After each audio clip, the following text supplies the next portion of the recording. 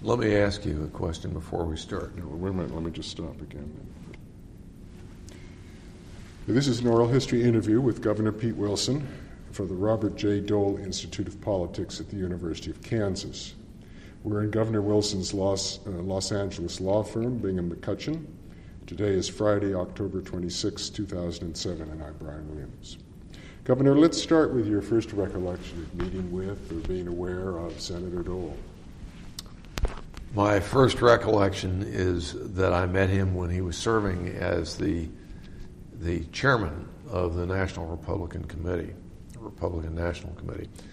And it was during a challenging time. It was during the post-Watergate era. And I was struck not only by his presence, he was a very forceful presence, he was very articulate, he was very witty, and very tough on the Democratic opposition.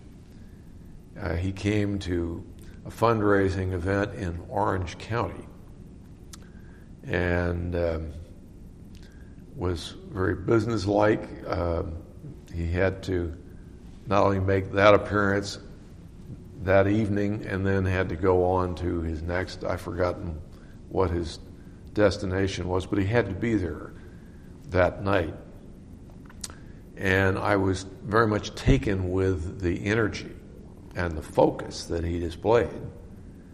And the audience loved it, of course, loved his witty wisecracks, and he was giving them hell, as he can do. And I was as much taken with him. I thought he's a tough, smart guy and a leader. And at what point, where was this in your own career? It was while I was still mayor. I had not yet run for the Senate, which I did do in 1982. But he was he was quite a presence. Did you have a personal exchange with him at that time? Yes, we sat next to one another and had a very pleasant conversation, and I enjoyed it and became a Dole fan. I was already a Dole fan, just having observed him from afar. So was your next contact with him when you entered the Senate, or were there other times in between? Oh, I think there were a couple of other times in between when he'd come to California, but and he came out to campaign for me with Ted Stevens when I was running, and I very much enjoyed both the fact that he came and was obviously a terrific asset and a great draw, but just enjoyed being with him. Now, you decided to run when Senator Hayakawa retired, is that right? Well, actually, Senator Hayakawa was still in office. He had suffered some illness, and it looked very much as though he were not going to run again. He had not announced his retirement at that point, but the conventional wisdom was that he was not going to run again. In fact, Congressman McCloskey, Congressman Goldwater, at least those two had already declared for his seat at that point. It was about a good 15 months before the election. So you joined them in being another candidate. I did. For governor, or for Senate, right. And did the National Party give you all guidance or make selection among you, or it was just a matter of... No, it was a very crowded field. Shortly thereafter, Senator Hayakawa did announce his retirement. And there were, I think, a dozen candidates. and about half a dozen who had some considerable name recognition. For a time, it was sort of the children of famous fathers, because the Democratic nominee, quite obviously, was going to be Governor Brown, the son of Governor Pat Brown, and Barry Goldwater Jr., Congressman Goldwater, and also Congressman Pete McCloskey, also Maureen Reagan, the daughter of the president, and Congressman Bob Dornan. So it was a crowded field with names that were known to at least those paying attention to politics. So you won the primary. I did. And then you campaigned against Jerry Brown. And I know this is off the main line of this interview, but just a little bit of the flavor of that campaign. How did that go? Well, it was a very interesting experience, I think, for both then Governor Brown, now our Attorney General in California, and for me, the day after the primary, which was in June of 1982, a poll indicated that I was leading Governor Brown by 14 points, which was a very interesting phenomenon, given the fact that easily half the Democrats had never heard of me. California is a huge state. And I remember that when Ed Davis, the former chief of police of Los Angeles County, a very gregarious, very flamboyant, colorful candidate, as well as office holder, when he ran for governor, when he began, he had 100% name ID south of the Tehachapi's, sort of a dividing line between Northern and Southern California. But almost no one north of that knew him, which was astounding to those of us in Southern California. But in the case of my race with Jerry Brown, it signified that his second term in office had not been one that might lead to a third. But in any case, what happened was that he had almost no primary opposition and had been busily raising funds, wisely raising funds. And the conventional wisdom was that general election campaigns really did not start until Labor Day. That if you spent money before that, you were wasting it because no one was paying attention.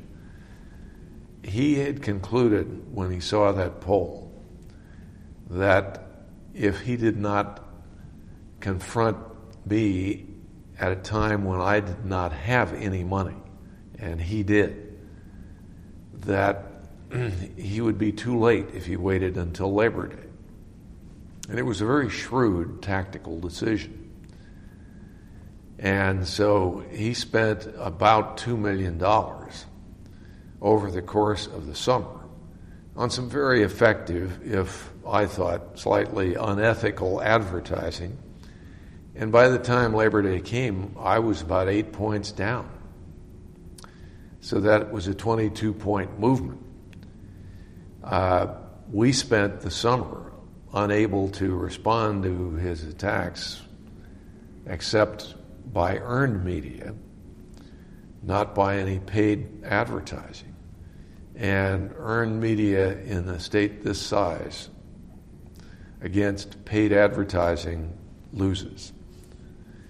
And we did succeed in raising a substantial war chest, which empowered us by the time September came to begin to respond, and we responded with alacrity. And as we did so, the numbers changed once again, and I wound up winning by a comfortable margin. Certainly, there was nothing like a recount in store. To his credit, he called the next morning and he said, "I hope that you didn't take any of my he didn't use the word attacks any of my campaigning personally. Well, I, in fact, had. But after what was probably a prolonged silence, I said, well, thank you for your call. And he said some very gracious things. He said, I think you'll be a very effective senator and wish you well. But it was a very interesting campaign, and it went up and down at least twice. So, well, actually, 82 was not the best of years for the Republicans. No, it was not. In fact, the entering class of freshmen to the Senate consisted of 5 members, 3 Republicans and 2 Democrats. And it was also during the campaign a time of recession. So it was not the easiest time to run, but... Were you able to attach yourself to Reagan and the Reagan program as a candidate, or did you have to distance yourself some from that because of... Well, you know, the interesting thing is that I was a great admirer of the president. I had served with him when he was governor, and I was in the legislature. I was the minority whip. But we had some honest differences at the time that I was campaigning, and I know that some of them irked his staff. He had agreed to a tax increase, which I thought unwise. I frankly did not trust the Democratic majorities in the House or the Senate to keep their word to the president that for every $1 of tax increase they would be willing to cut spending $2. I just did not believe that. I told the president as much. He later said, well, you were right and I was wrong. They didn't. But at the time, why his staff, loyal to him as properly they should have been, were offended by my taking a different stance. So how would you describe the culture of the Senate when you arrived in 1983? Well, we had a Republican leader in the Senate, and one who was deservedly the recipient of both affection and great respect, Howard Baker. And Howard did a very good job. And he, I think, steered the president's agenda in the Senate,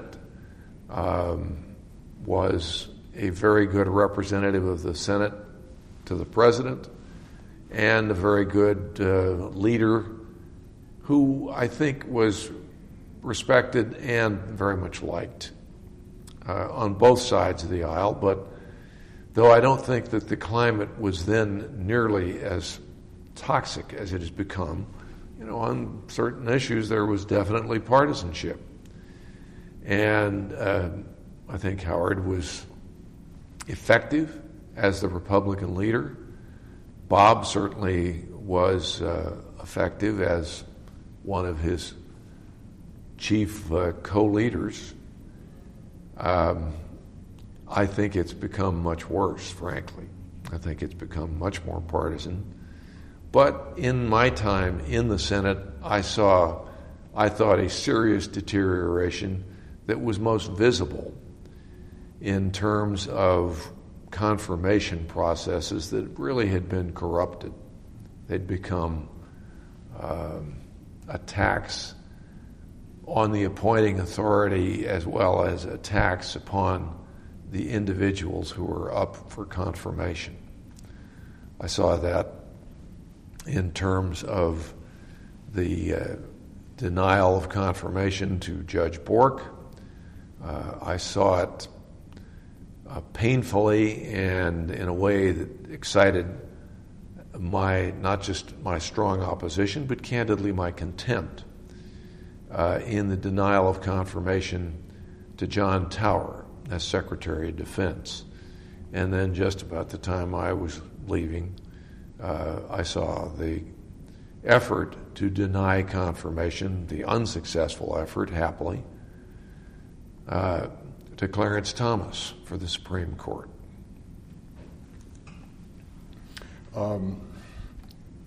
Where was, let's see, did you share committee assignments with Dole, or you were not on finance or agriculture? Or Yes, I was on agriculture, not on finance. And prior to his becoming leader, what would you say about his leadership skills at the committee level? They were damned effective. As the chairman of the Finance Committee, I saw him come out on the floor with a bill that was really an amendment or multiple amendments to the Internal Revenue Code. And I had about 5 amendments that I was offering, and I was hardly alone in wanting to make that many amendments. He came out on the floor at about 6 o'clock, and he said, "Presently we have 140 amendments." He said, "I want to tell you that that's too many. So I want you all to think long and hard about which are the most important to you, and then come and tell the staff here which ones you are serious about." And he said, "Please do not be serious about all of them." And he said, "I'll be back in an hour to see what progress we've made." He came back in an hour. He said, "I don't think I was quite clear, because we now have over 260 amendments." He said, "Since you have proved incapable of making a decision about which were important, we'll make them for you if you don't, in the next hour, come forward with your choice." And he said, "As a guide to you, if you've offered 5 amendments, consider which 2 may be most important." So there were all kinds of us bleeding all over the floor, whining about which amendments were the most important and why all of ours were absolutely critical. And he would have none of it and said, "Pick them." And so I picked my 2. I think I finally worked in a 3rd. But he said, "Friends, it's going to be a long evening," which it was. I mean, it went well on into the small hours of the morning. And we finally, I think, got it done. I'd say something like 5:30 in the morning. And as I recall, he had also selected a Friday night before the recess, just to make the point that it was going to be a long evening for those who had hoped to get away. And I think some just went after they'd picked 1 or 2 and either gotten what they wanted or had failed to, and took off for the recess. I remember that I walked off the floor, walked home. I was living on the south side of the Capitol Hill behind the Library of Congress, and walked in. My wife was sleeping. I tried not to wake her up, but I just went up and shaved and showered and got ready to go to the airport. Were you all doing this cutting back to 2 from 5 or whatever individually, or were you working in groups sort of trying to get the job done? It was mostly, I think the committee knew, obviously the committee had worked with the members of the committee, and being a member of the committee obviously gave you some greater access, also greater knowledge as to what was going to be tolerated. And those who were not members of the committee, were pretty much on their own, although they worked with the staff, and the staff were helpful. Talk about the transition then from Baker leadership to Dole leadership. Bob was thought to be a little more combative, but actually he was, I thought, very effective.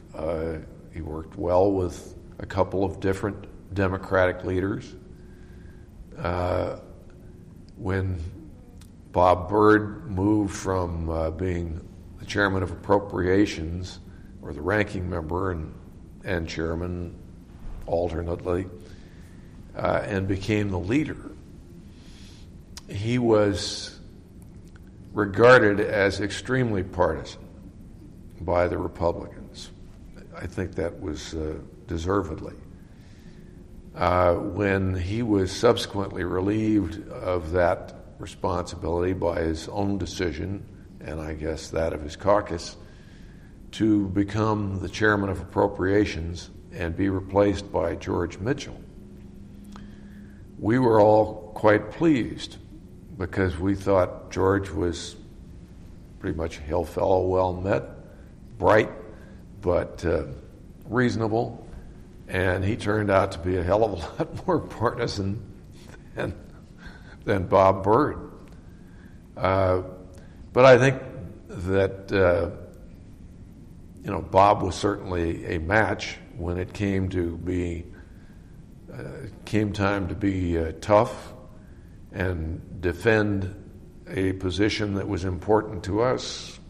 He was a warrior. Now, his selection or election as the leader was, he won by a very small margin. I think there were 5 members of the Senate running in that election. Did everyone pull together pretty quickly once he was selected as the leader? Yes, they did. And, of course, the old joke at the time of these leadership elections is that when the different candidates for a particular office have gone out soliciting support from their colleagues, some find it difficult to say no, and so they say yes to everybody that asks them, so that you wind up with, let's say, a caucus of 54 Republican senators, and something like 187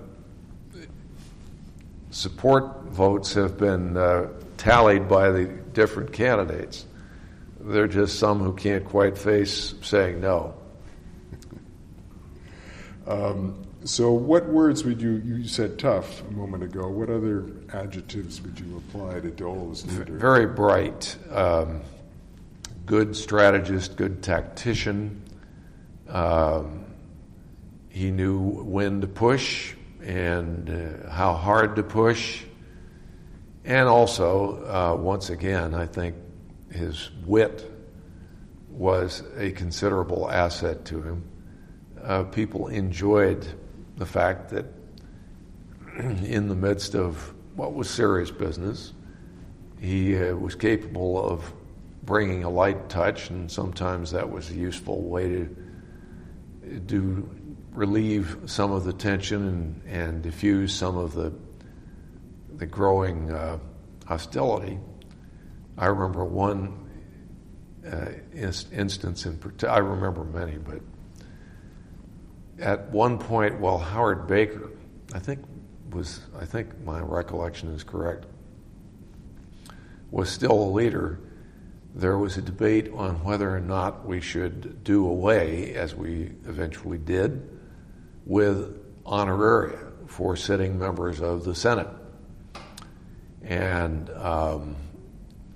not surprisingly, Bob had been in great demand because he was not only the chairman of an important committee, but he was also a very entertaining speaker. And at some point, the leader, Howard Baker, received a question from someone, another senator, on the floor. And he hesitated for a moment, and then he turned and he looked at Bob, who was at his desk, and he said, "I think I will refer that question to the distinguished chairman of the Finance Committee." And Bob was standing, as was Howard. And Bob had been looking at Howard, but when Howard said that, he just turned his back. And Howard was a little nonplussed. He expected Bob to pick up on it and respond to the question. And so after a moment of silence, Howard said, I think I will refer that to the distinguished chairman of the Finance Committee. And once again, Bob said nothing. And so finally, Howard said, Senator Dole. And Bob turned and over his shoulder said to Howard, he said, I'm not saying anything until I get paid. Which brought the house and the gallery down. But he was capable of adding a little levity at many times. You say you have many instances of that. While we're on this topic, can you think of a couple of other times when his wit was outstanding? Well, once at my expense, he had said, after I came into the Senate floor in a wheelchair with tubes and bottles and in an Air Force bathrobe. I couldn't quite figure out why from a naval hospital I was in an Air Force bathrobe. But in any case, I was to cast the deciding vote. Deciding in the sense that it was the tie-making vote, which gave George H.W. Bush, then Vice President, the excruciating pleasure of casting the tie-breaking vote. Later, Bob would say, and said a couple of times in my presence, telling this story, he said, of course, Pete was under sedation. He does better under sedation. So about the third time he said that, I said, Bob, the only time that I was under sedation was when I cast a vote for you for leader. He said, okay, that's enough. We won't use that gag any longer.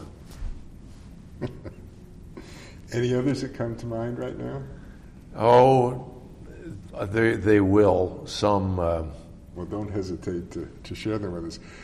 Since you mentioned that, of course, that's one of the most famous stories about his time in the Senate and yours.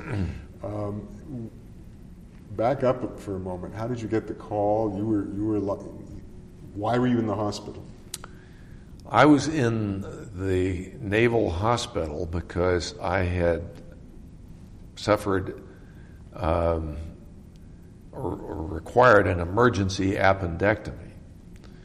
And I had been scheduled with my wife to go to a party on Saturday night in Washington that she was very much looking forward to. Big costume party, as I recall. And Saturday, I was in my office and was with someone. We went to lunch, came back, and I said, I'm awfully sorry, but I am really not feeling very well. So I went home. And Gail was not home. And by the time she got there, I was distinctly uncomfortable. And to her great disappointment, we didn't go to this party. And the next morning, I felt somewhat better, but not really, something was still wrong. Well, as it turned out, I had probably on Saturday suffered a ruptured appendix. And by Tuesday, I was distinctly uncomfortable, but I was going about my business. And Tuesday night, we had planned a dinner for a number of people who had been donors of art to my Senate office. A number of famous artists and some of the people who had collected their works had visited the office and thought that it would look a little Spartan and could use a little color. So we had arranged a dinner, a reception honoring them, these California artists, and Fred Wiseman, who was a collector and had generously loaned these pieces to us. And we had a reception, and then afterwards we went to dinner.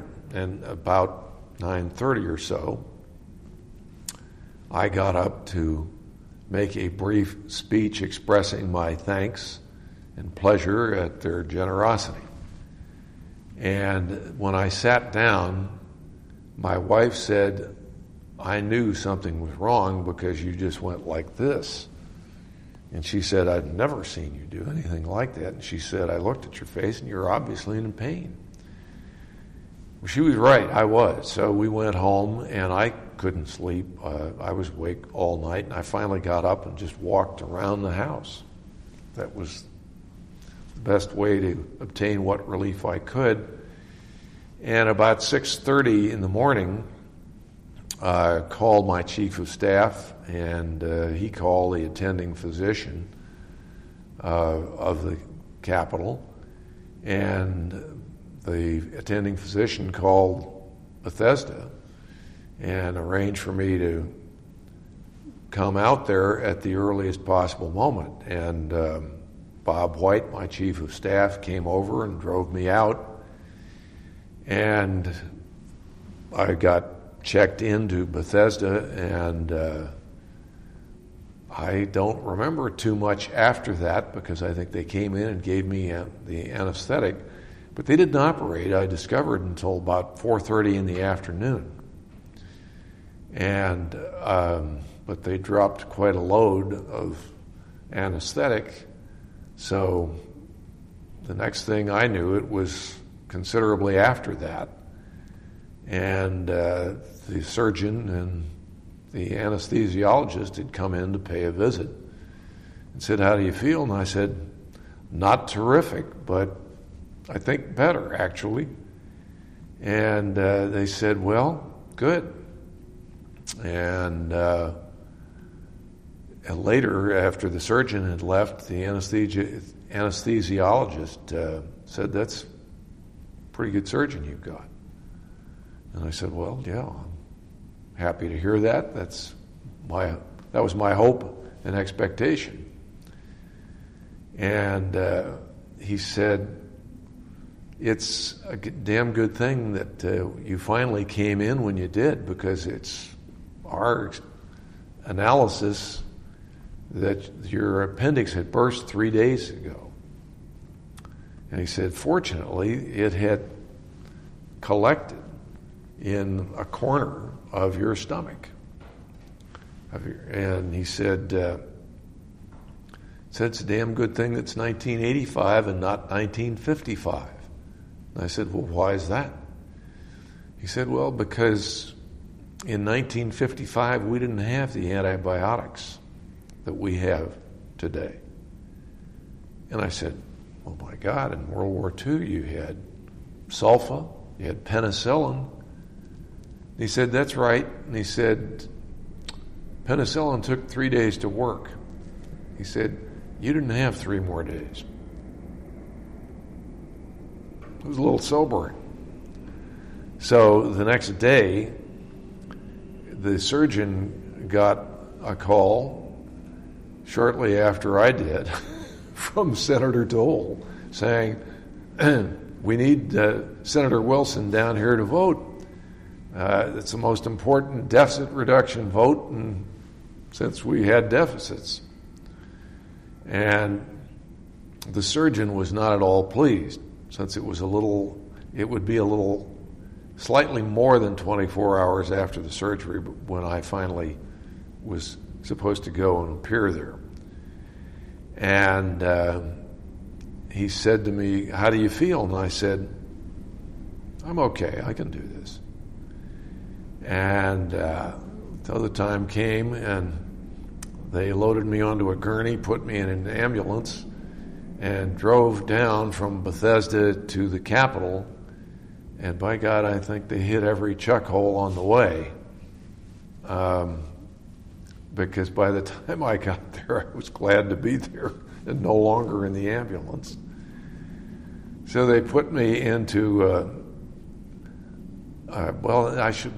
before that happened, people were leaning out the windows of the Senate side of the Capitol, including Senator Cohen and Senator Rudman, two friends, and cheering and applauding as I came in on the gurney, looking a little wan.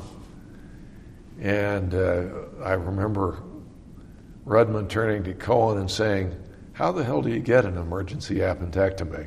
Look at all these cameras."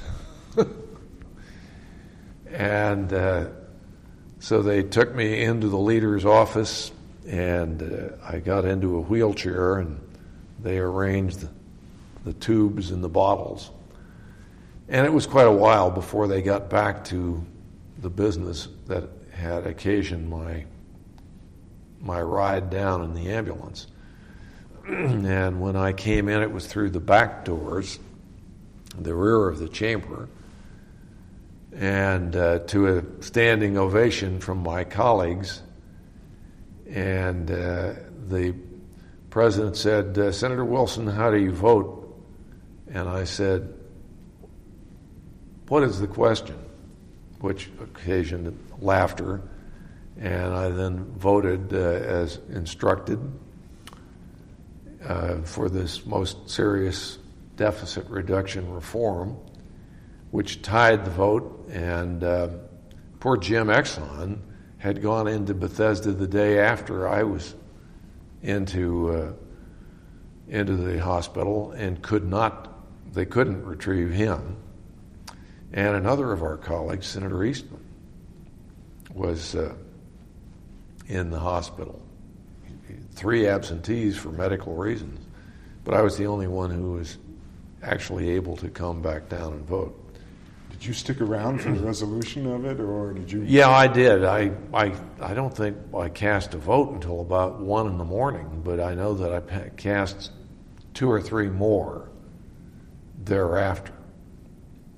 So what time did you get back to the hospital? In the wee hours. I would guess it was probably something like 3 or 4. Excuse me. So then you returned to the hospital, and then a few days later came back. About a week later.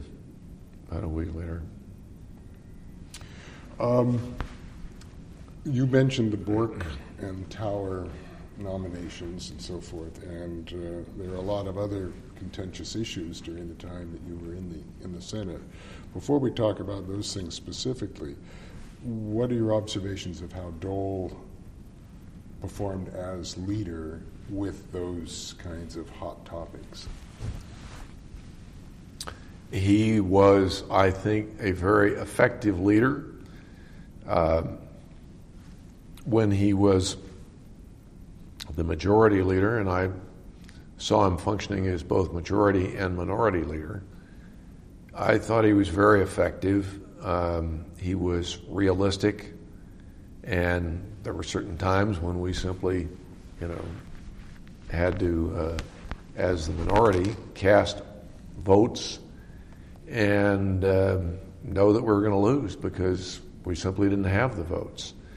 But he was very effective in mobilizing the maximum effort.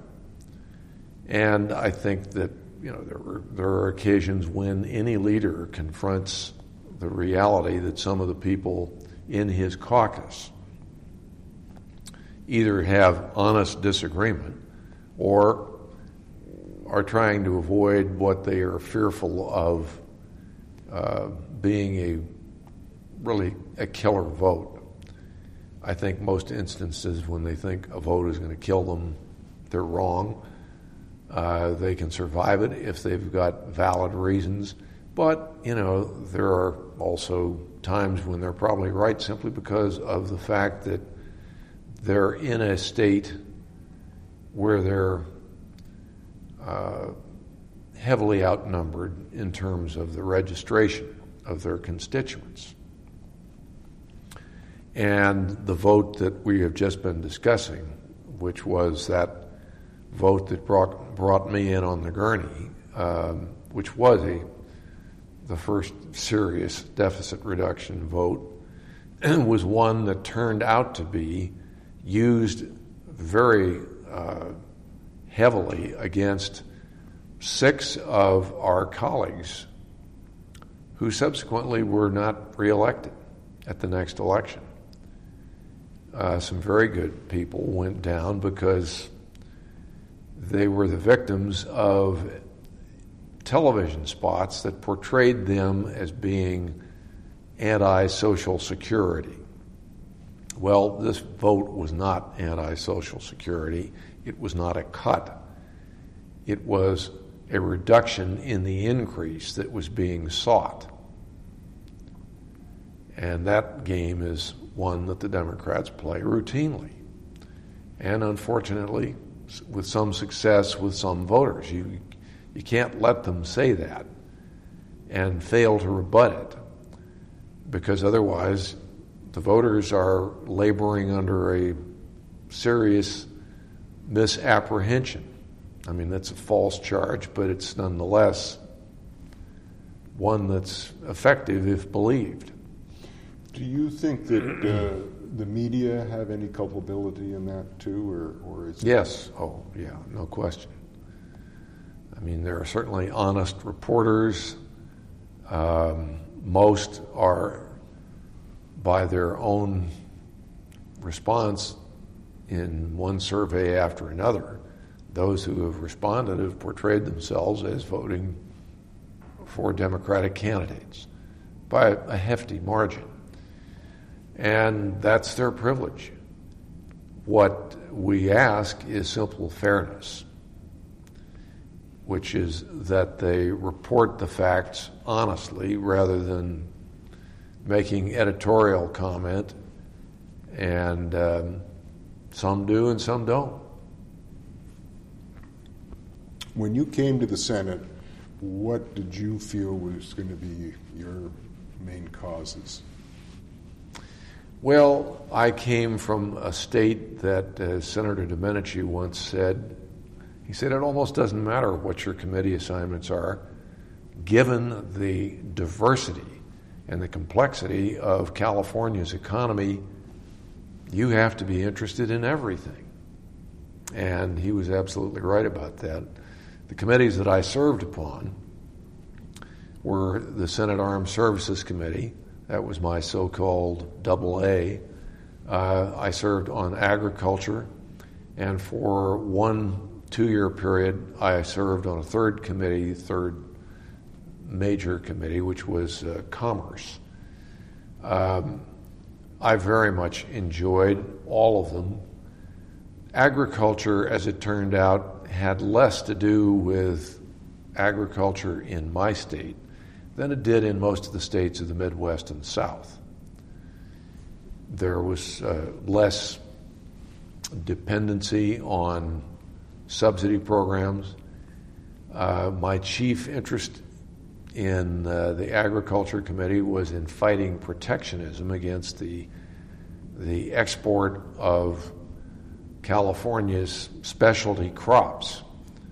And there was a lot of protectionism, a lot on both coasts, I'll put it that way, in Asia and in Europe.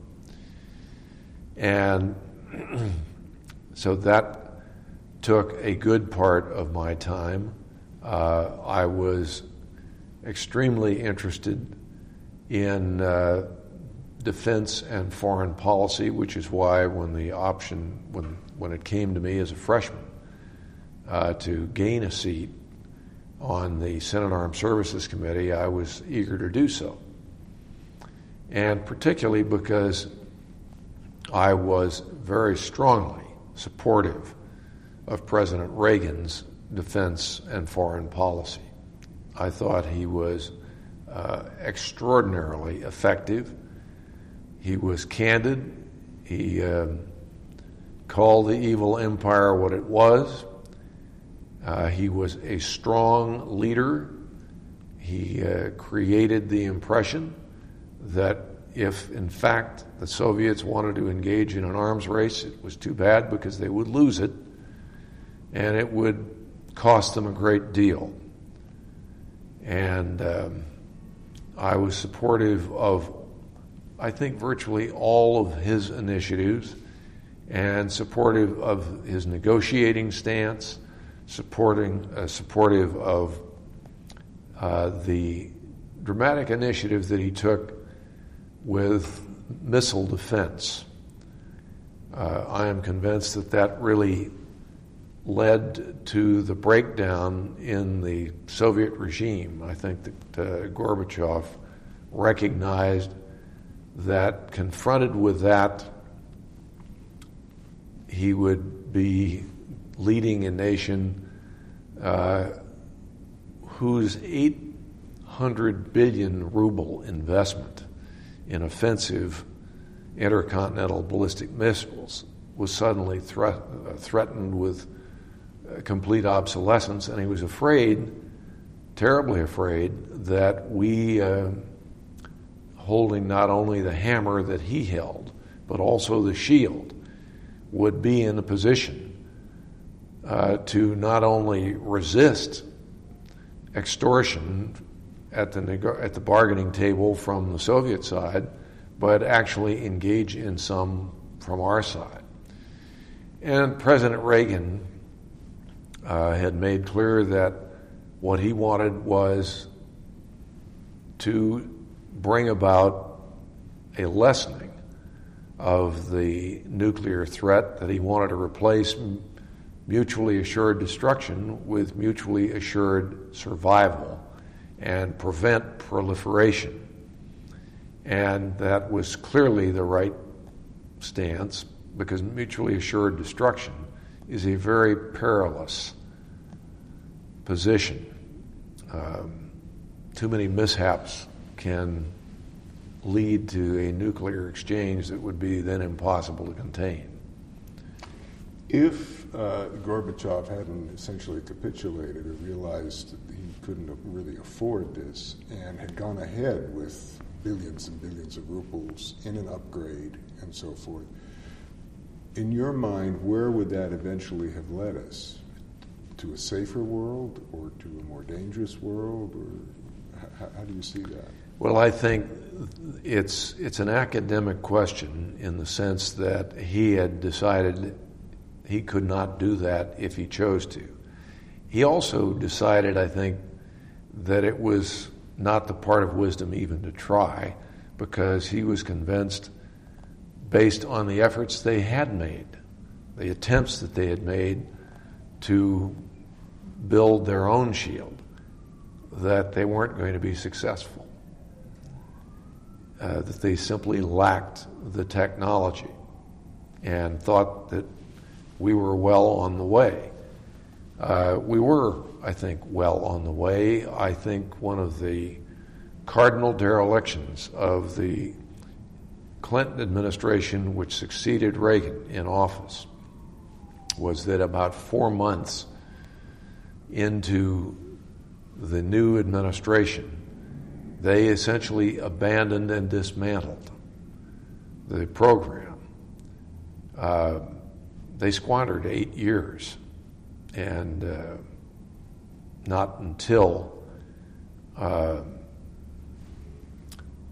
second Bush administration was it resumed, and I think that was a serious mistake on the part of the Clinton administration. I mean, the first Bush administration obviously continued it. And when they didn't, I think they were making a very risky gamble, a very ill-considered one, and fortunately it's now, I think, been reversed. Though with the return of Democratic majorities, I don't think that the program is beyond threats from some of the same people.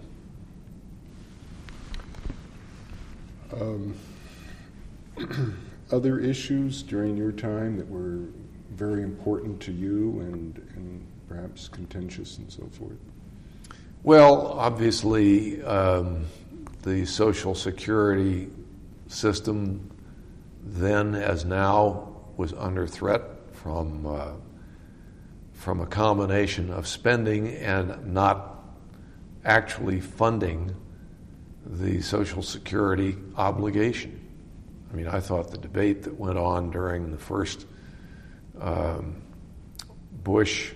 the Bush-Gore race was absurd and deliberately misleading, the talk about a lockbox. And there was a fix that was, if temporary, at least one that went in the right direction, and I think considerable credit for that was due to Bob, to Pat Moynihan, and to Bill Armstrong. Philosophically, Bill Armstrong and Pat Moynihan probably were not soulmates. But Pat Moynihan was a realist, understood that a fix was required, and they brought about at least a temporary one. Talk a little bit about the Bork nomination. What did you see as the issues there? Well, I think a major issue was whether or not Judge Bork would, if presented with the opportunity, cast a vote to overturn Roe versus Wade. That was not the only issue, but it was one. I personally, though not pro-abortion, have been pro-choice.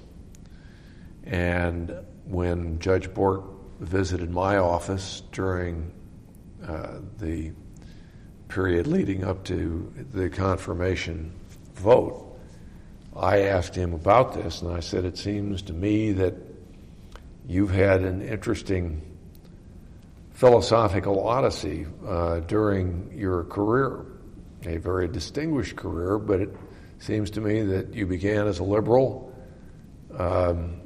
became almost a libertarian, and now have come to a position that I would describe as conservative Republican. And I find that very interesting. I wonder if you would agree with my analysis. He said, I think that's a fair comment. And I said, well, obviously that it bears upon expectations as to what your position will be should you be confronted with a vote on the Roe versus Wade decision that now stands in terms of stare decisis as binding precedent. But as a member of the Supreme Court, obviously, that's the one court in the land that could overturn it.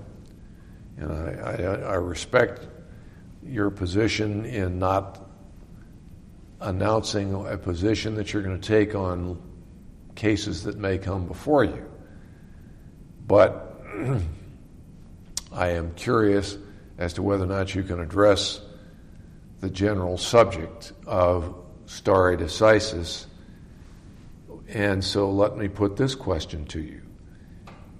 Are there instances in which you think that the social fabric of the country has become so affected by a decision of the court that you would find it difficult, even though you might not have been part of the majority that created that precedent, that you would find it difficult to overturn it because you think that it would create, if not turmoil, at least uncertainty and a great deal of dislocation. And he said, that is a very good question, and it's one I have asked myself. And he said, it's difficult for me to answer. He said, but yes, I think that there are instances in which I could conceive that overturning a precedent would not be the correct thing to do. And I said, thank you. I don't have any further questions, because we'd had a lengthy conversation. And I was greatly impressed with Bork. I think he was an honest man. I think he was a thoughtful, extraordinarily bright man, a tremendous intellect. I voted for his confirmation.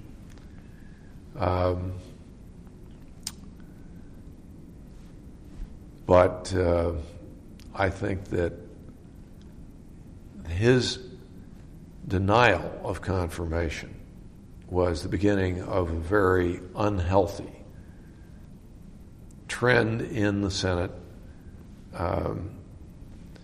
Really before that, people had not penalized nominees had not denied confirmation to nominees because they had a basic disagreement with the appointing authority's position on an issue.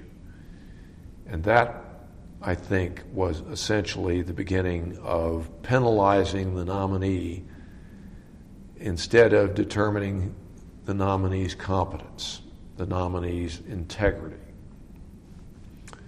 And it's a very sad thing, because if you stop to think about it, the appointing authority is in the position of being the appointing authority because the people of the United States, a majority, have voted for him or her. It does seem, though, that the abortion issue is the litmus test. It's a more profound issue than any others that come up in these. Well, it has been with Democrats. I think there's no question about that. Not that all Democrats are pro-choice.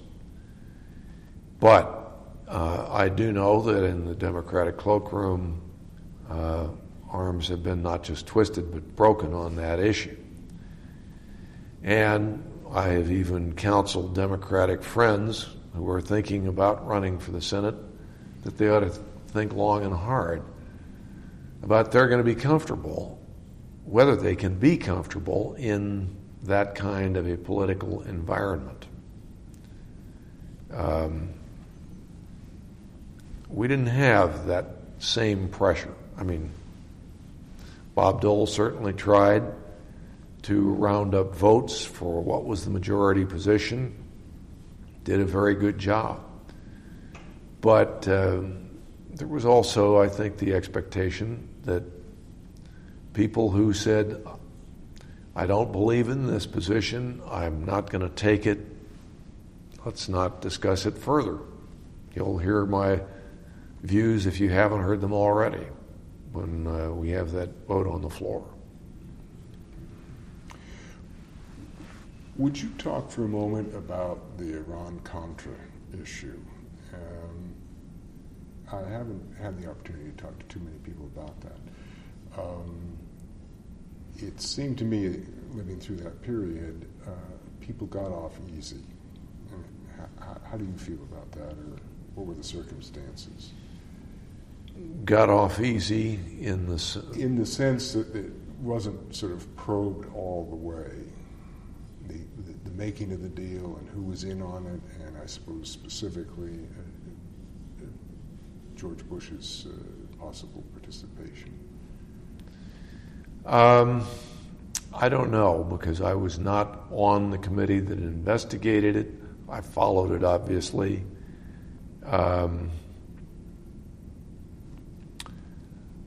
I think that probably was better conducted than some of the independent counsel inquiries. But I think there's been some bipartisan disillusionment. Interestingly, I think Warren Rudman, who did participate in it and tried to keep it a fair but honest and legitimate probe, has had some doubts about the wisdom of the independent counsel position since that time. I know that in private conversations he has expressed the view that someone who is on the witness stand under oath making a legitimate effort to try to remember things can be made to look very bad by honest answers to questions on things that he legitimately cannot remember or can't remember with any precision. And he said, I don't care who you are, you can be made to look very bad. And he said, I have supported some of these certainly by participating in them, but he said, I also think that there have been some that have been, I shouldn't say this, I don't want to quote him, but I think he's grown to have doubts, and I won't put the words in his mouth, but I think that there are people, and he might be among them, who think that they're a very mixed blessing, and that the only reason is to have that, rather than leaving it in the hands of the people who have that responsibility under the law, not the independent counsel law.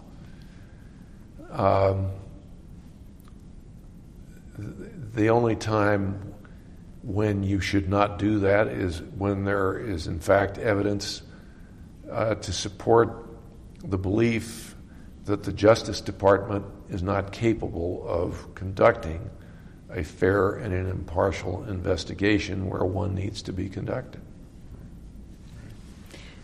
Just about the end of this tape, so I'm going to stop for just a moment.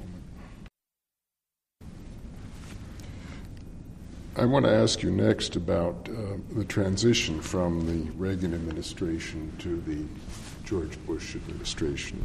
What thoughts do you have on that? Well, I think that the significant difference seen by some had to do with the problem that surrounded President Bush when, having said in his acceptance speech, "Read my lips," he was persuaded to go forward and support a tax increase. Now, President Reagan had also supported a tax increase. I did not support either of them. But in fairness to both, I will have to say that when you are a legislator, you don't have the same responsibilities as the President of the United States. When you're a state legislator, you don't have the same responsibility as the governor to balance the budget and effectively to set priorities by the vetoes that you cast. It's a very different role, being the chief executive and being a legislator. A legislator is a representative of his constituency. His constituency is smaller than that of the chief executive, and accordingly may present him with different priorities. His constituency may have different priorities. Having said that, I thought that the grounds were not there for a tax increase in either case. I think in terms of foreign policy, President Bush, in his prosecution of the Gulf War, continued very much in the same vein that you would have expected from Ronald Reagan. And at one point had a support among the popularity rating among the general public of something like 90%. And he lost to a very clever, very astute, very good campaigner. Bill Clinton was one of the most effective candidates for president. that I think we've seen. And he is a man of great charm. And I think that there's no question that his emphasis upon the economy was what won him the White House, in combination with the candidacy of Ross Perot. If Ross Perot had not taken, 18% of the vote, I think George Bush would have won a second term. But in his one term, I think that that President Bush had a somewhat different style. I do not think that he was as articulate a communicator as Ronald Reagan. But I think he was a good leader. I think he did not inspire quite the same confidence in the party. But, that came about during the campaign. And an interesting thing is that Bob Dole, who had actually sought the nomination for president himself in contention with George H.W. Bush, demonstrated a side of his personality that I don't know that the public saw very often. They did on occasion. And that was that Bob has a deeply emotional side. I mean, he's a tough guy and has a considerable intellect. But what I saw on more than one occasion was that he was moved, in some cases literally to tears. You saw that at Richard Nixon's funeral. I mean, he really was deeply moved. I saw the same thing after George Bush was defeated by Bill Clinton in the '92 election. Bob Dole came to a winter meeting of the Republican Governors Association in Wisconsin. Tommy Thompson, Governor Thompson of Wisconsin, was the host. And at the luncheon, where Bob gave a very good speech, at one point he genuinely choked up, and it was genuine, when he was talking about what I think he described as a valiant and honest fight, the campaign conducted by George Bush. That's a side of the man that I think is worthy of attention, because what it really bespeaks is enormous loyalty. And it's loyalty to people, it's loyalty to causes, and it's a very appealing, very touching side of the man, because it is clearly so genuine. And the most public exhibition of it perhaps was when he returned to Kansas, returned to Russell.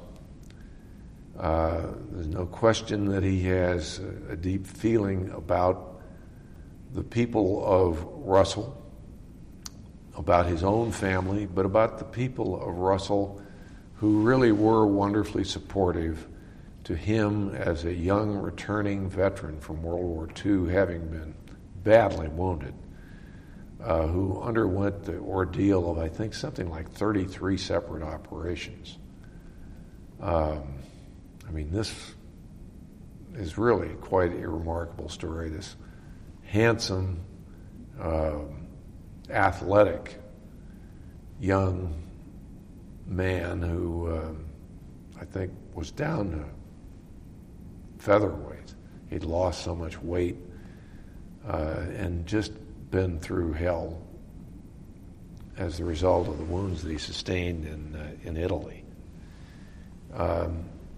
I mean, he was truly touched by the kind of support that they had given him ever since. But I mean, what they did to him what they did for him and in support of him during that period right after the war was extraordinary. What prompted you to leave the Senate then? Well, very frankly, I had always wanted to run for governor of California. A number of people said, what a wonderful, generous thing. Here you are giving up your Senate seat. You've just been reelected.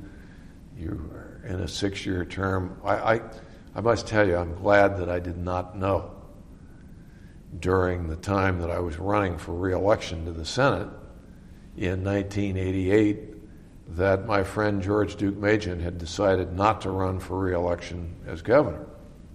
I learned it almost immediately thereafter.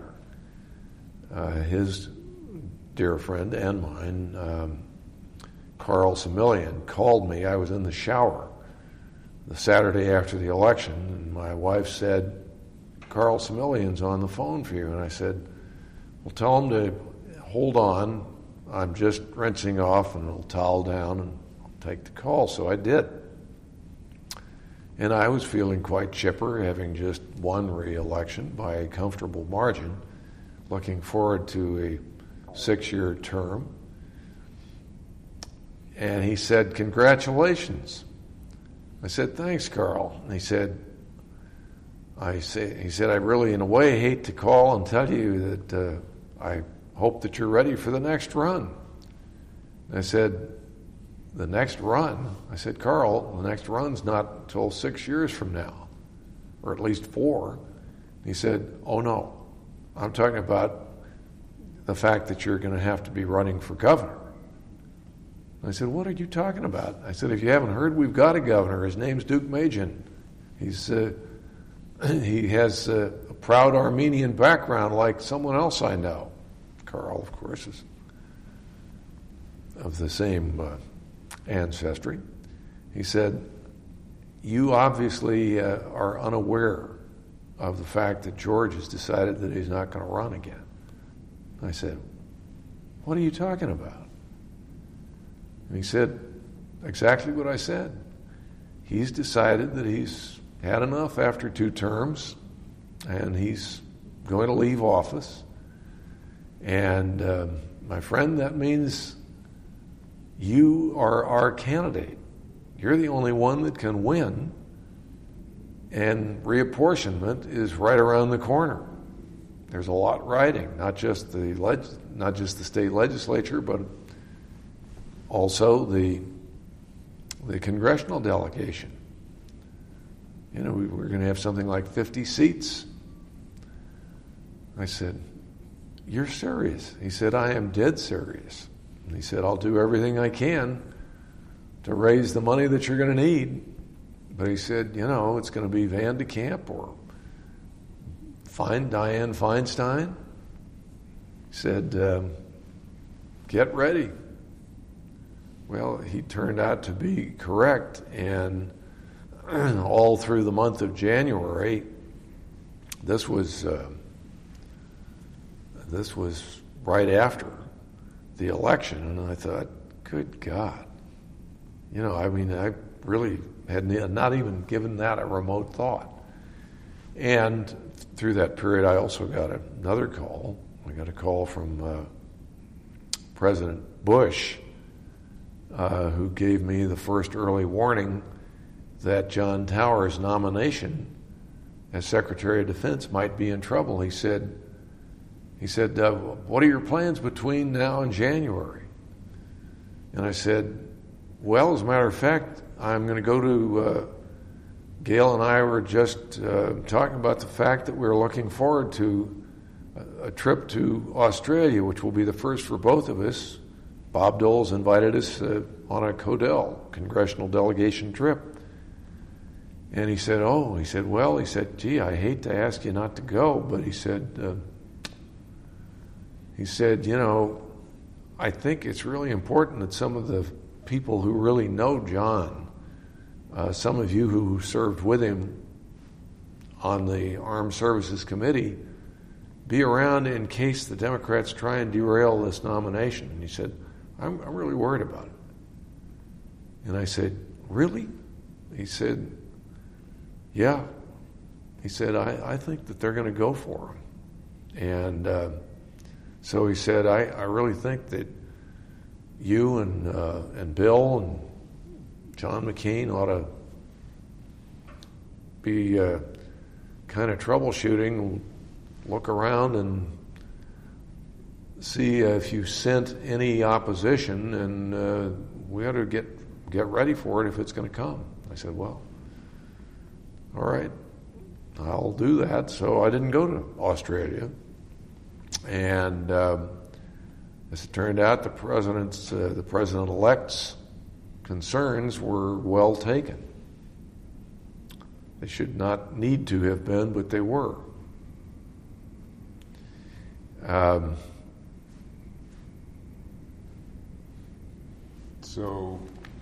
So when did you leave the Senate? Well, I left the Senate. It's kind of interesting because I did agonize about it because I, had not thought about it, and it was a major decision. I had wanted to run for governor once before. I had actually run once in 1978, which is largely a secret. It was a candidate. I was a candidate, but in a campaign that became a haven for those who hate crowds. I can look around the room when I announced that and see disbelief on the faces of many. But so the longer I thought about it, and the more the pressure built as it did, I began to talk to some of my colleagues in the Senate. As it turned out, there were 16 former governors then in the Senate. 8 Republicans, 8 Democrats. And with a notable exception of 2 Democrats who had been the governors of small, poor southern states, all the others almost uniformly said, for God's sakes, do it. They said, it's a very different job, and as one of them said, it's a much better job than this one. And what he was really saying, I think, was that those who had been chief executives missed that role and found the legislative process, even in the exalted environs of the United States Senate, to be, by times, frustrating, and not that being chief executive isn't by times, but frustrating in a different way. It's much slower. It is full of uncertainties. If you're new to the process, seniority is a fact of life with which you must deal as someone who doesn't have any, and it can quickly change. By the time I left the Senate, and I'd only been there 8 years, I was 4th ranking on Senate Armed Services. But it's a very different role, and it's more demanding. It is more challenging. Frankly, for me, it was more fun. And it was a great privilege to be in the Senate for the 8 years that I was privileged to serve there. And it was fun. I enjoyed it. And God knows, made friends for a lifetime. Bob was certainly one of them, but many others whom I still maintain contact with. But the job itself is very different. Bob would know that, which is why he ran for president. So you announced how soon before you actually left the Senate that you were going? It was after the first of the year, and I think it was at a meeting of the Republican State Committee. It was the only time, in my experience, that there's been a genuine draft, because I was unopposed in the primary. And so how much longer did you serve in the Senate before you left? Well, I served 2 years because I was reelected in '88, and the gubernatorial election was in '90. But California is not the nation, but it's a mini nation. It's a large place, and as time wore on, I was required during the general election, and I was able pretty much during the primary to fulfill my duties in the Senate. I didn't miss very many votes, but I missed some. You cannot avoid it. And in the general, you wind up missing a great many. And in fact, in the only debate that I had with Senator Feinstein, she made an issue of the fact that I was not doing my job as a senator, missing key votes, and said that, in fact, if I would go back and do my job, she would be willing to suspend campaigning. And I said, okay, I'll take you up on that. And did. Went back, and she wanted to have a second debate, and the logistics never worked because I was back doing my job. We tried to set up a second one, but she did not suspend campaigning, and the media, however liberal they may or may not be, were all over her for breaching her promise, which she had made in the debate on television.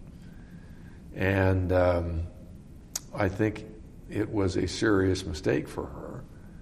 And of course, we had some funsters in my campaign who dogged her appearances thereafter with one of these big styrofoam hands because she had written something in the palm of her hand, and they would hoist that to the crowd. And I remember when I returned to the Senate, the first time I walked back into the cloakroom, John McCain came rushing up to me, and he said, I know what she had in the palm of her hand. It was duty, honor, country. So we're going to leapfrog now over your governorship, except I do have one question there, and that is, did you maintain a lot of contact with the National Party and with your friends in the Senate during the time you were governor? I did, but you have to bear in mind I was elected in 91, or I was elected in 90 and took office in January of 91. And so I had, for the first 2 years of George Bush the Elder's presidency, I was in the Senate. But during the Gulf War, I had just taken office as governor. And for the last 2 years of his presidency, I was governor of California. And I maintained contact with the president, certainly, and with his administration, with the committee, and certainly tried to help. The thing that was difficult is that I think he was ill-advised during his campaign for the presidency for re-election, essentially they wrote off California, and he really, with I think the exception of one appearance, did not come to California for the last 4 months, which I thought was a terrible mistake because it essentially ceded all those electoral votes to Bill Clinton without making him pay anything for it. Let's come to, I want to finish up with a few questions about your own presidential ambitions. And I guess you began to take action on that in as early as 95. I did. Right. I'd read somewhere that either your own people or yourself or others were speculating that you might be a vice presidential candidate with Dole or even be his national chairman. Was that something that was just speculation, or were there any feelers sent out? No, certainly not from the Dole campaign. There were some people, I think, who did speculate about it and thought that a Dole-Wilson ticket with me running as his running mate would be a strong ticket. He never said it to me, but it was a couple of people told me that John Warner had said, God, I think that would be a terrific ticket. I had a conversation with Bob really before I had decided to run, and we talked, and he knew that I was thinking about it because he knew that a lot of people had been urging me to do it. And it really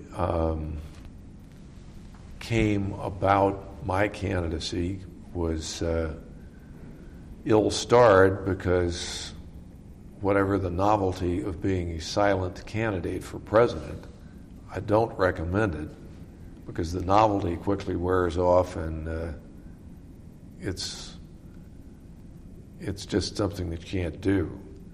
How did you feel being thrust in that position? What was it like?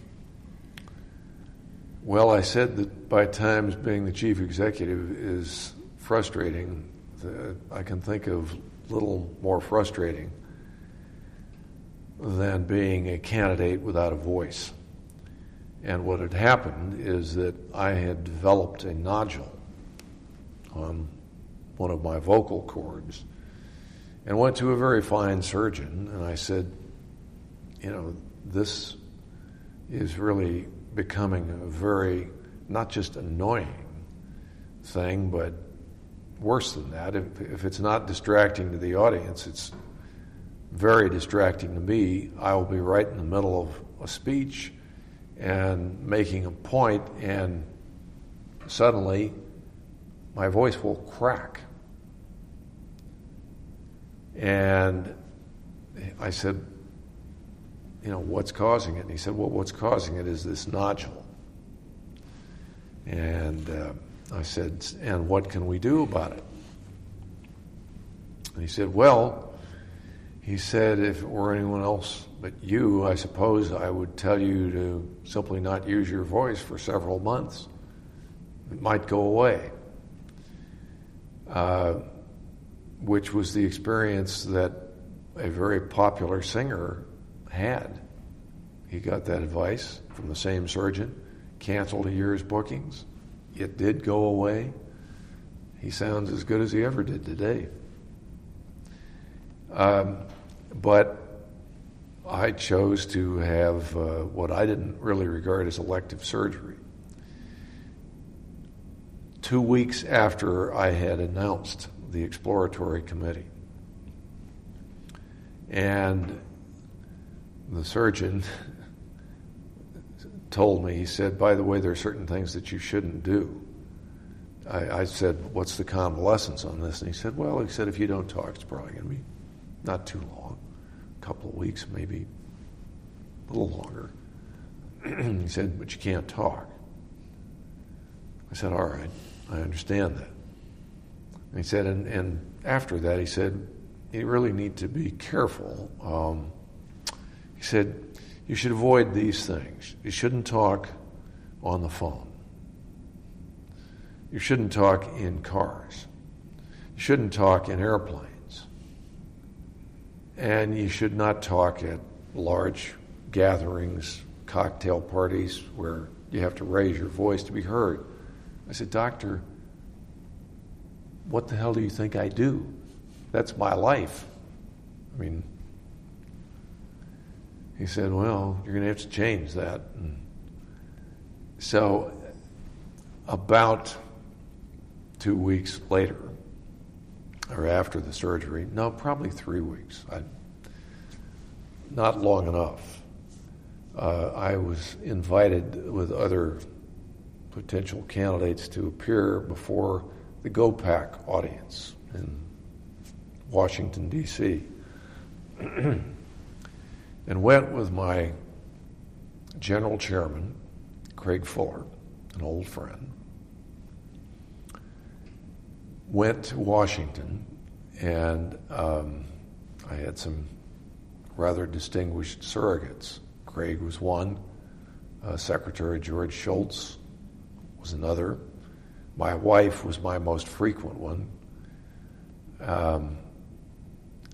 which was a mixed blessing. She was a hell of a lot more charming and certainly better looking, and an excellent speaker, but I would, for a while, it was not unlike what Bob used to do with Elizabeth. We had sort of a contest where I was known to have written the speech, but she was delivering it. And once or twice while she was at the podium, I would scratch out some things or take a page out. Well, the audience thought that was funny. She didn't think it was too funny, particularly since I hadn't warned her that I was going to do it. But anyway, what happened was that when the speech was over with the GOPAC audience, he stayed at the podium. Craig stayed at the podium, and there were about 3 questions, and he looked at me beseechingly, and he'd just come on as my general chairman, and, he had not been through any kind of a book of my positions. And they were asking him questions to which he simply didn't know the answer. And he quite rightly said that he did not know the answer. Well, that happened about 3 times, and then someone stood up and said, a man stood, and he said, I'm terribly sorry that the governor's throat seems to be bothering him, which was a euphemism of an incredible dimension. But he said, I really think we're owed some answers. And like a fool, I rose to the bait and went to the podium and looked out over the sea of happy, smiling, upturned faces and opened my mouth and croaked. And at the first sound, these happy, smiling, upturned faces all looked stricken, horror-stricken. And I should have just quit then, because it really didn't matter what I was saying. All they will ever remember, if they remember it at all, was that the sound was one that inspired the horror-stricken looks. Anyway, I didn't learn too much from that experience. Not long thereafter, I went to New York and at a fundraiser gave a similar performance. I mean, it started out all right and then wound up croaking. By the time it was over, and I had barely left the podium, my hostess, the woman who had organized this, a dear friend, Linda Robinson, came rushing up, literally pulling by the hand, a rather distinguished-looking gentleman who turned out to be the dean of the medical school at Columbia University. And she was in a state of visible agitation, and as she drew him up abreast of me, she said to him, she said, "Now you tell him what you told me." And he looked quite embarrassed, and he said, "Governor," he said, "I'm terribly sorry, but what I told Mrs. Robinson is that I said unless he stops speaking, he's in danger of losing his voice forever, of doing permanent damage." And so at that point, I stopped speaking for about 3 months. And the first fundraising report, we did quite well. The second, we had tanked, and I will never forget the day that I heard from supporters in Boston and Washington, New York, and Atlanta. Is it true? Is what true? Is the rumor true that you're going to have to get out of the race because you have throat cancer? And it was not true, but it was a very effective rumor because it totally chilled the fundraising and effectively killed the campaign. At which point, no surprise to anybody in my organization, I said, if I've got to get out of this, I'm going to support Bob and do everything I can for him. He's a fine guy. He's a dear friend, and we're going to do that, and that's what happened. And the one thing I did urge him, I said, for God's sake, don't make the mistake that George Bush did. You've got to come to California. You just cannot. I said, even if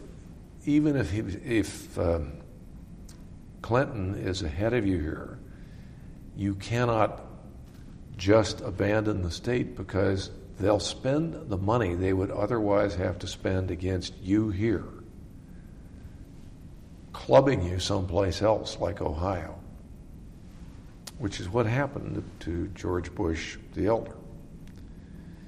And he did come out with Jack, and we campaigned, and he also picked up on what were issues in California, and I think it would have been very difficult, given the popularity of an incumbent president, to defeat Clinton.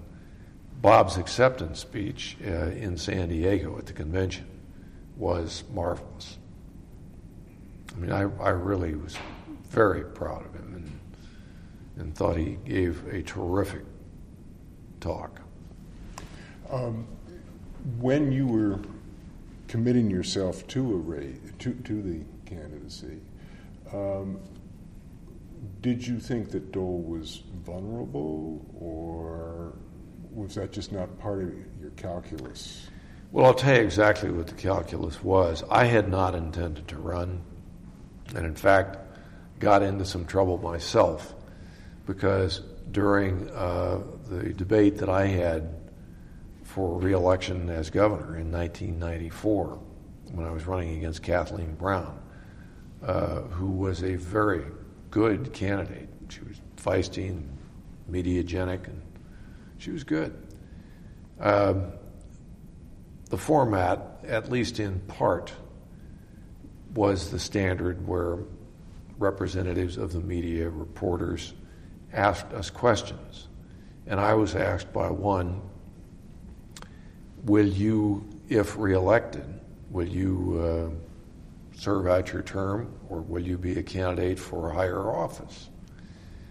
And I had anticipated that I would get the question and thought that it would be an opportunity to simply say, I will serve out the office, and then use the time allotted to me under the format to do something else with it, either to rebut some point that Kathleen had made in an earlier question, or to make a point at which I thought she would be compelled to defend, which is exactly what I did. They asked the question, and I said no. And now I'd like to ask Ms. Brown something. And so I had not intended to do that.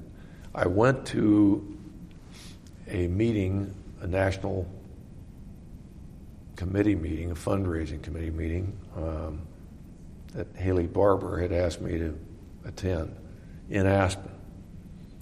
And a great many people who were there said, listen, Bob Dole is a wonderful guy and tremendous legislative leader. We're not sure that he is going to be as effective as a presidential candidate based on some of the appearances that we have seen him making. And what's more, we have read The Economist and the article in which they said that you are the candidate that Clinton fears the most because you've been so critical of him on several of these issues, which seem to have great resonance. And I had been making some appearances in Washington on state business. And every time I went back, the LA Times reporter would cover what I was doing. And the last time he laughed and he said, have you noticed that every time you're in town, the White House holds a news conference? I said, I have noticed that of late. He said, yeah, and he started to laugh. He said, I think you got him scared.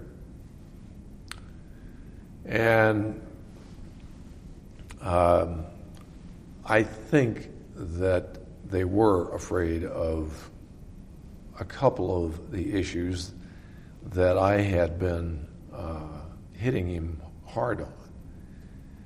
Even though I had said, in fairness to President Clinton, he's inherited this situation from prior administrations and prior Congresses.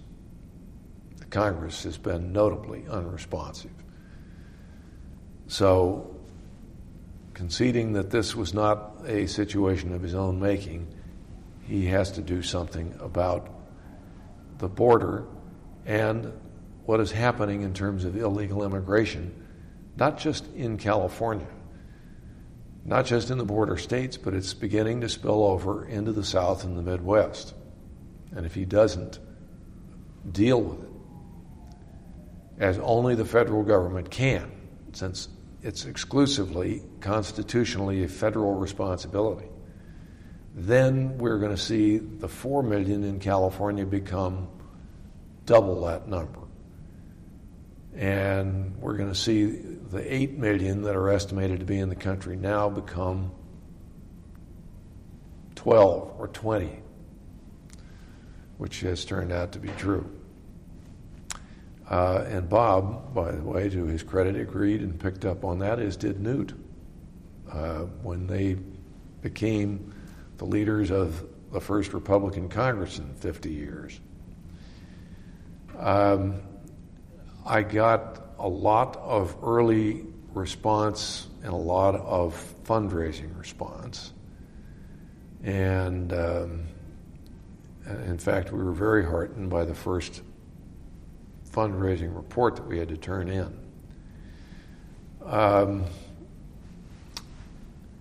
So I had been in office for 2 years. For 4 years, and had produced the kind of stewardship in California which inspired people like George Shultz to publicly declare, he said, if the federal government had achieved the kind of spending cuts and the sort of fiscal discipline at the national level that you have in California, we would have dealt with the deficit long since. And so I had some strong encouragement. Governor Weld was my chairman in the Northeast. He was the governor of Massachusetts. So when the and I must admit that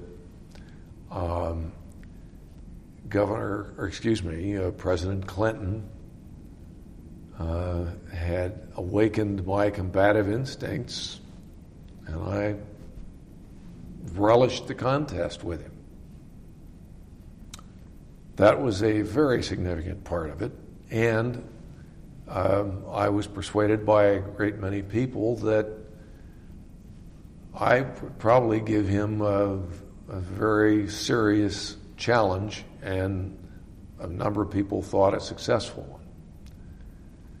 And I have since made light of the fact that you should be careful what people tell you and promise you in the rarefied mountain air of Aspen, Colorado. It can affect your judgment. What was your reaction when you heard that Jack Kemp was the selected VP? Well, I was a little surprised only by the fact that I didn't think they had been particularly close before, but I thought it was a good selection. I mean, Jack's, I think, a very attractive guy. He certainly was someone who enjoyed campaigning. That was clear. I thought that he would probably appeal to some in the party, though I thought Bob would be appealing to most of the party. But no, I thought it was a good choice, and I thought Jack would be certainly a great deal more appealing than Senator Gore, or then Vice President Gore.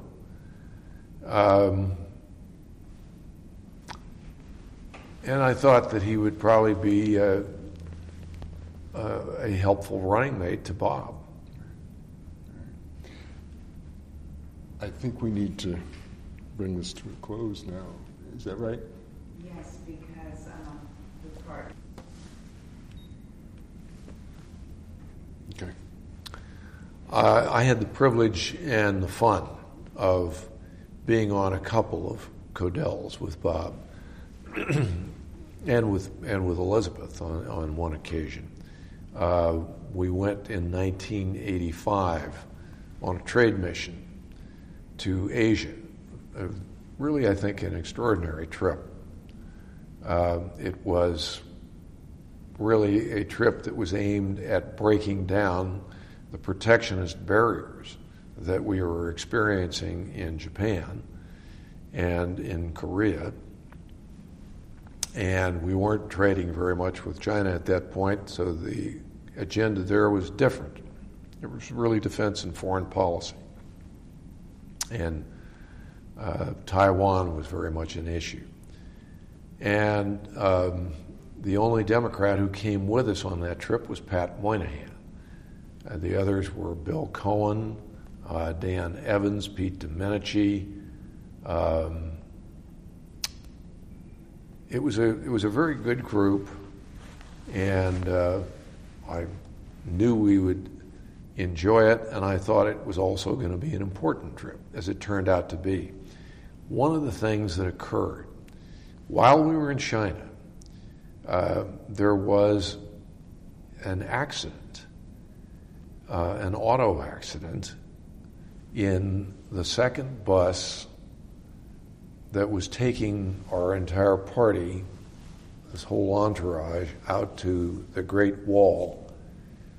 And as a result of the auto accident, a young girl, I think probably 19 or so, very sweet, very attractive young girl who had been assigned to us as an interpreter, was severely injured and suffered serious facial lacerations that would require plastic surgery. I mean, she was a very pretty little thing.